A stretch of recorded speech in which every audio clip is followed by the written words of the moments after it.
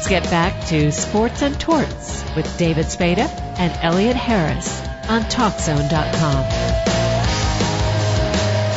On the phone we have Basketball Hall of Famer, 7-time All-Star, NBA champ, one of the top 50 players of all time. He played for the Cincinnati Royals, San Francisco Warriors, New York Knicks, the Ohio State Buckeyes, and I remember his name, Jerry Lucas. How you doing, Jerry? I'm doing well, thank you. So, Jerry, I was reading your bio because I'm 40. I don't remember you playing, but I didn't realize how big of a recruit you were in the Ohio area back in high school. Well, we had a very successful team. When I played in high school, we won 76 games in a row, won a couple of state championships. We had a lot of really good players, and I suppose that a lot of teams wanted me to come. I am old enough to remember you playing. How did you end up at Ohio State and not Cincinnati? Well, I wasn't interested in going to Cincinnati at all. I had no appeal to go there whatsoever. I loved Ohio State.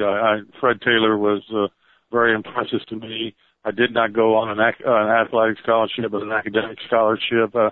Academics was very important to me, and I just loved the whole atmosphere up there, and I felt it was the right place for me. In high school, you had how many people coming to your games back then? Well, I think we broke the national record. Our rival in high school was Hamilton, Ohio. I played in Middletown, Ohio, in a league then known as the Greater Ohio League, and there was so much importance in our games that I never played in the Hamilton gym, and the Hamilton players never played in the Middletown gym when I was in high school, because we moved our games to the Cincinnati Garden. We'd have over 15,000 people come to a regular season high school game back in the mid-'50s. So there was a great deal of interest in basketball in our area in those days. So the transition from high school to college was fairly simple for you? It was very easy for me because I started playing against college All-Americans before I ever got to high school. We had an unbelievable summer league in Middletown, Ohio, where I grew up. It was organized by former players who had played ahead of me in Middletown High School. As they traveled around playing in college, they would invite college teams to come to Middletown to play the Middletown team in the summer. And we had a lot of great players that never went on to college in Middletown. They went to work at Armco Steel, which was the major economic base in our area, and we had phenomenal teams, and we regularly beat everybody that came in, and I started playing on those teams before I even got to high school. Your roommate, your freshman year of college, John Havlicek, said he was worried about you because you weren't studying when you were in college. He was afraid you might pass out. Yeah, after we'd been in school about 3 weeks, John said, "Luke, you're in trouble." I said, "John, what are you talking about? I haven't done anything." He said, "That's why you're in trouble. You're not studying." I'd study 15 or 20 minutes a night. He'd study 5 or 6 hours, but I had developed learning systems that make learning very simple and easy for me, and I told him about it. He was, he couldn't believe the things that I was doing. The word spread around campus. Woody Hayes called me into his office and I wondered, what in the world is Woody Hayes wrong with me? And so he talked for a while about military history, which was a great love of his. And then he said, "Jerry, I understand you may have some learning systems at work." I said, "Yes, sir, they work very well." He said, "Well, I have a bunch of football players that really need some help. You think you could help them?" I said, "Sure, Woody, I'd be happy to." And so I started to teach Woody's football players, and that was the first time I taught, and I've been teaching people how to learn and remember ever since. At what point in your life did you realize you had that special skill? I really don't have any more special skill of learning anybody else. I just learned how to use it. Everything that I do is based on a God-given ability. Every child never has a problem learning prior to going to school because everything they learn has an identity. Their parents say, "This is a chair, a cat, a dog, a horse, a cow," etc. And everything that has an identity that they understand the identity is registered in their mind, never to be forgotten. Because every time you think of a tangible object, it reappears in your mind. If I say, "Do not see a zebra," whatever you do not see a zebra, it's impossible. You have to see a zebra. And it's a proven fact, educators have proved it for decades, that children learn far more the first 5 years of their lives than they ever do the rest of their lives. And there's a simple reason for that.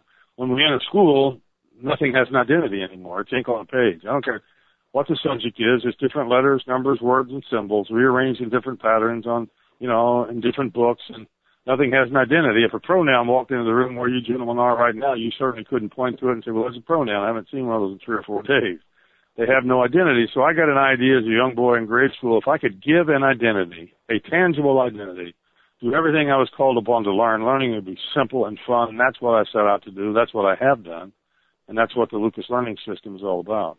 Jerry, I have 3 daughters, 8, 7, and 6, and I was showing my wife your video on YouTube with the Dr. Memory, and she would laugh. She goes, "Tell Jerry, thanks a lot." Now, every time I think of Little Rock, Arkansas, I'm going to see a rock on top of a can with an arc, and every time I think of a pronoun, I'm going to think of a nun golfing. She said, "Tell him thanks a lot." Well, I mean, that's a great thing. That's a great thing about it. You know, to picture a pronoun, I picture a nun who's a pro golfer, a pronoun. Of course, on that video you saw, I didn't tell the definition, which is I've done and it's simple to do. But that proves the point. Every time, if something has an identity, what you were talking about was Arkansas or Little Rock, where I have a picture of Noah's Ark with a can in front of it holding a saw, and it's using the can as a holding place to saw Little Rock in heaven. And it's impossible you can't forget it, because you can't forget a giraffe. When you think of a giraffe, you see a giraffe, and then after you've seen that picture and it's described to you, you see, you think of Arkansas, and it's impossible not to see it in your mind and know the answer. And I spent almost 40 years of my life giving identities to the information that children need to learn, and something remarkable is going to happen in the not too distant future that's going to make education a lot of fun and easier than ever. Now, were you able to apply any of these memory systems on court? Oh yeah, I knew every play of every team in the NBA. They would call out a play, and when I played with the Knicks, we had more plays than anybody in the league by far. We were probably the most intelligent team ever assembled, and I played the center position there for the first time since I'd been a pro, which I loved. It was my natural position, and a team would come down and call out a play, and I would call out one of our plays that was exactly like it. And, I didn't have to call out their play. I just called out one of ours that our teammates knew, and we knew every play everybody's going to run every time down the floor, which obviously was very helpful. You had some pretty good debates with the Knicks, with Bill Bradley on that team and Phil Jackson. Well, I roomed with Phil one year, which was interesting, and Bill and I had a lot of fun. I taught him some of my systems, and we would use them on the floor, and even our other teammates didn't know what we were doing, but we enjoyed it. So it was a way to use our minds and put a little more excitement and fun into the game. Now, would you ever envision Phil Jackson having the success as a coach that he did? Well, I had no idea that Phil was ever interested in coaching. He never mentioned that to me, and I don't know, obviously, that when it came time for him to retire, that obviously became an interest of his, and he's turned out to be, the winningest coach and the best coach in the history of professional basketball. So I roomed with a couple of good basketball coaches. I roomed with Bobby Knight on the road when we traveled, and he wasn't a bad coach, and then with Phil Jackson as well. So two of the greatest coaches who ever lived. What was Bobby Knight like in college? Well, Bobby was very competitive. He was a hard-nosed player and worked hard, a decent shooter. He just was a little slow. I always kid him telling he played in mud. But Bobby was a great teammate. He was the kind of teammate you would like to have. He was uplifting. He was encouraging. He was the type of teammate you would enjoy having, and I enjoyed him as a teammate very, very much. Now, when you guys were freshmen, was the freshman team at Ohio State better than the varsity, the way at UCLA with Lou Alcindor, the freshmen could beat the varsity? Well, without a doubt. I mean, that was a unique group of people that came into Ohio State at that time, and we beat the varsity every time we played them. Now, we couldn't play then. In those days, no player in any sport could play as a freshman. So all we could do was practice against the varsity at practice, and then before home games, we played the Ohio State JV team, and regularly we'd fill up St. John Arena for the freshman JV game, and then when the varsity would come out, unfortunately, people would start leaving. So there was a lot more interest in our team than there was the varsity at that time. And we talked to Nate Thurman last week, and he said that Ohio State recruited him, but it was just too big a school for him. Did you ever tease Nate and say, you know what, Nate, you could have went undefeated with us in college?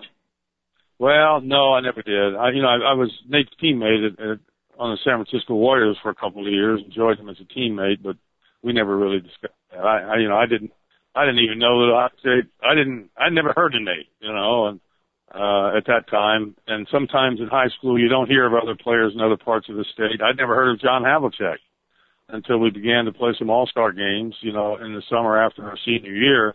But he was in a totally different part of the state. His team never got to the state finals, so as our team did. So I had never even heard of him. What was your Olympic experience like in 1960? Well, it was just one of the highlights of my life. You had to be an amateur to play then. I was only 19 years old. I was probably the youngest player to ever play on the United States Olympic team, and that's a tremendous thrill. Played with some great players. That was a great team. I think our closest game was 37 points. Oscar Robertson, Jerry West, and mentioned a couple were on that team. So a phenomenal experience, something obviously that I will never forget. What was it like playing with Oscar Robertson with the Cincinnati Royals?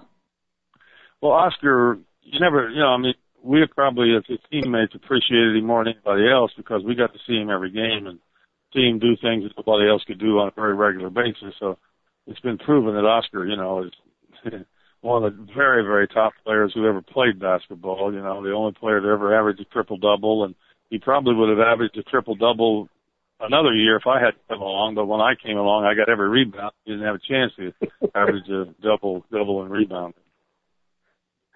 Now, before you joined the Royals, you were with the Cleveland Pipers, owned by a man named George Steinbrenner. What was he like early on? Well, I really didn't get to know George very much. I signed with his team, the Cleveland Pipers, in the old ABL, American Basketball League, which was founded by Abe Saperstein, the founder of the Harlem Globetrotters. But the league folded before I got to play. And, George signed me for the unheard of sum of $40,000 a year. The Cincinnati Royals were offering me $30,000 a year. But George never paid me a nickel because the team folded and there were no bonuses in those days, so I never got a nickel out of George. I'm surprised he didn't make you work for a shipping company. He was probably afraid you'd take it over. Well, I wasn't interested in that. What was it like being on The Tonight Show? Well, I enjoyed it. I loved the opportunity to let people know what my systems could do and how effective they were. And, Johnny was great. He was just, one of the all-time greats of ever. And he loved the kind of things that I would do. I'd memorize a magazine or memorize parts of a phone book, name 400 or 500 people in studio audience. We had a lot of fun. I enjoyed it. And I did that on many, many, many shows. I traveled a lot for a period of a number of years, letting people know about my systems, the books that I had written, and how they could help them. How did you memorize 400 people in a studio audience's names? Well, you just have to know how. That's what my systems are all about. I teach people how to remember names and faces almost weekly, and people just don't know. I mean, repetition doesn't work. Learning by repetition is no fun. It's boring. It's tiring. It's self-defeating. And then when people get out of school, man, am I glad that's over, because it wasn't an enjoyable experience. But it was always an enjoyable experience to me. And most people I've ever met and remembered at one time is 800. Now, I say that, and people say it's impossible, but not impossible because I've done it. And people don't have to remember 400 or 500 people, but it'd be nice to remember 6 or 8 or 10 or 12. And, of course, I teach people to do that on a regular basis. But the love of my life and my heartbeat is education and what I'm doing to make an incredible contribution to education in the near future. Do you ever look back and wonder how the Cincinnati Royals didn't win an NBA championship? I know there was this team in Boston. It's quite simple. It was pretty good. Simple. It's quite simple. It's only 2 words: Bill Russell. We could never get over the hump of the Boston Celtics. We take them to 7 games, lose near the end, but Bill was always there, kind of swatting something away and doing the right things. And of course, the Celtics had a great team, and we were always the second best team in the NBA, and we never even got to play for the championship because Boston and the Royals were in the Eastern Conference, and they always beat us and went on to the finals to play the Western representative. A lot of former players we've interviewed have said that Bill Russell was the greatest player in NBA history. Do you agree with that? Well, I don't know that I agree with that. Bill was the greatest defensive player who ever lived. Obviously, I think probably Michael Jordan is the best all-around player and the greatest player who ever lived. There have been so many of them.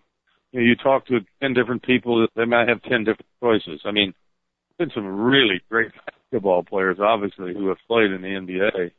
And they're all so good that you'd like to have any of them on your team. Now, when you went to New York, you had to make something of a transition from being sort of one of the main cogs in the machine to more of a complementary role. How was that for you? I enjoyed it very much. I was very happy to be traded to the Knicks. It was the kind of team that I loved because it was a team. I mean, it was a real team. There was no selfishness there. There was no ego there. Everybody worked towards a common goal to win as a group, and that's the way the game should be played. I loved it. I enjoyed my time with the Knicks more than any time that I played as a pro. When you were in Ohio, I mean, you were it when you were in high school. You were the best basketball player in the country. Everybody wanted you, similar to what LeBron James went through when he was in high school. Do you ever feel that LeBron kind of sold out the state and the Cleveland Cavaliers by not staying there?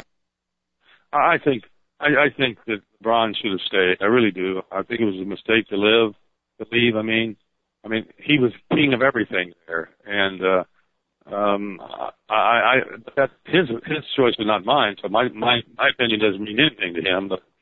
But you know, I mean, he would have continued to be the king, and his popularity would have been soaring.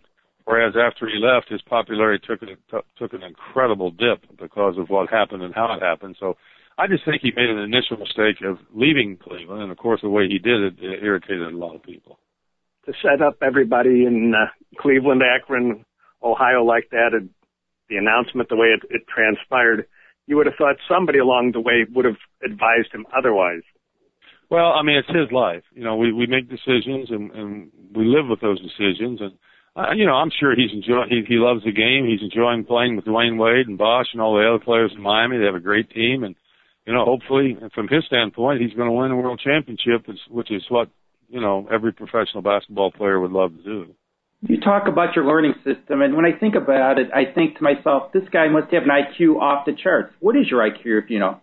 I don't know. I have no idea. But I'm a doer. The thing that separates me from other people, I'm a doer. I still work 12 to 15 hours every day. I'm creating a website which will be known as Dr. M's Universe. I'm doing as Dr. Memory. And it'll be known as Dr. M's Universe. It's going to be Disney, Pixar type quality, 3D throughout. There'll be many, many, many planets in the universe. An alphabet planet, a reading planet, a writing planet, a spelling planet, a music planet, a Spanish planet, many, many, many learning planets.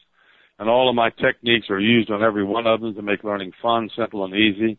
There'll be about 125 video games that are going to be the highest quality there is in the world that they will play, and it's impossible not to learn as they play them. There will be literally tens of thousands of venues to go to learn whatever you want to learn and do it in a fun, enjoyable way. I've written about 300 songs and developed all kinds of characters. When I teach children about a vowel, an owl that wears a V-neck sweater, a vowel does the teaching. When they learn about a syllable does the teaching. So I have hundreds and hundreds of characters and vehicles and tools and places to go and activities to participate in. It's just going to be a remarkable, remarkable place.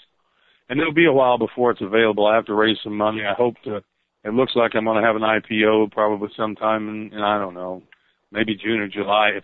So that's in the works. It's not finalized yet, but I need to raise the money to get it done, and all the production company is in place, the music people are in place, writers are going to help me in place, and so everything is ready, and it's just a matter of getting the money and making it a reality. It will change the way people learn and teach, and it's going to be very, very exciting. Who designed your character for the cartoon with the muscles and the young man? Was that your idea, or did someone else design it? No, I create everything. I create everything. I tell artists what to draw. And what should be done. I write all the lyrics to the songs. I've created everything, but of course I've worked on it for my whole lifetime. What I've done with reading is just remarkable. I mean, I've pictured every sound in the English language. Nobody's ever seen a sound, and in the future, children will have no problem. They'll know a letter is silent because they'll tangibly see it's silent. They will know a letter changes its sound to a different sound because something visual will tell them that, and then they will see the actual sound it makes in a tangible picture. So it's going to be remarkable. It's going to be exciting and fun, and people are going to be very thrilled and thankful that they're going to have the opportunity to use it when it's available. Will it be able to help people like me and David who were well beyond the school years? Oh, yes, absolutely. It's aimed at children. Basically, the primary aiming point is preschool through the 6th grade. But I have an advanced planet, and I have another planet for adults. In the advanced planet, students can learn SAT words. I've done 1,500 SAT words, all visual, all animated, simple and easy to learn. Periodic table and chemistry and many other things. And then for adults, you'll be able to learn names and faces, career, absent-mindedness, dates and appointments, and a lot of things like that. So this is going to be a site for the entire family. It's aimed at the American family and families around the world, and it will be an Internet subscription site, very reasonably priced. It'll be less than $15 a month, which is incredible in today's world, and I want to have the opportunity to help as many people as possible. So as I said, it's a ways off. Once the funding is attained, it'll be 1 year in production because there's so much to do, and then it'll be a reality. I could have used you in my freshman high school. I had a .6 grade point average, and my parents said, "What are you doing, sleeping through class?" They go, and the teacher said the same thing. I said, "I'm not interested. This is boring. I'm at a Catholic high school, all boys, and I just got to keep reading and hearing lectures, and it's putting me to sleep." Somehow I became that's what a lot of students think, and that's why we lose a lot of students. Millions of youngsters unfortunately drop out of school, and they're all gifted. They're all gifted young people. They know what a cat and a dog and a horse and a cow and a tree and a monkey and whatever. Every tangible object they can't forget, but they can't learn ink on a page. So once that ink on a page is made tangible and has an identity like a cat or dog or a horse, it's impossible to not to learn and impossible to forget. So that's the exciting thing about what I've done. And it's been a long time. I've dedicated myself to it, never varied or wavered from my goal. And I'm grateful and thankful that it's not too far in the future to become a reality. Well, you sound like you're still driven. How did you know when it was time to retire? I retired early to devote my life to education. It's very simple. I knew it's what I wanted to do and needed to do. I became a Christian. I memorized the entire New Testament and realized there were things in life more important than playing basketball. So I retired, left 3 years I left a 3-year contract with the New York Knicks and moved on to what I knew my life was all about. Thank you so much for your time, Mr. Lucas. It was a pleasure talking to you. My pleasure. Elliot, now I know what the capital of Little Rock, Arkansas is. You know what the capital of Arkansas is? I know what the capital of Arkansas is because I always think of a can of soup with a rock on top with Noah's Ark, and then I also know with pronoun what that is, a nun playing golf. You know, if this system had been in place, I might end up being a lawyer or something successful in life. I might have won Ivy League instead of going to Loyola. Whoa. But thanks for listening. Stay tuned next week for another great show. A bunch of lovely women in studio and maybe a famous comedian. We'll see. Thanks for listening.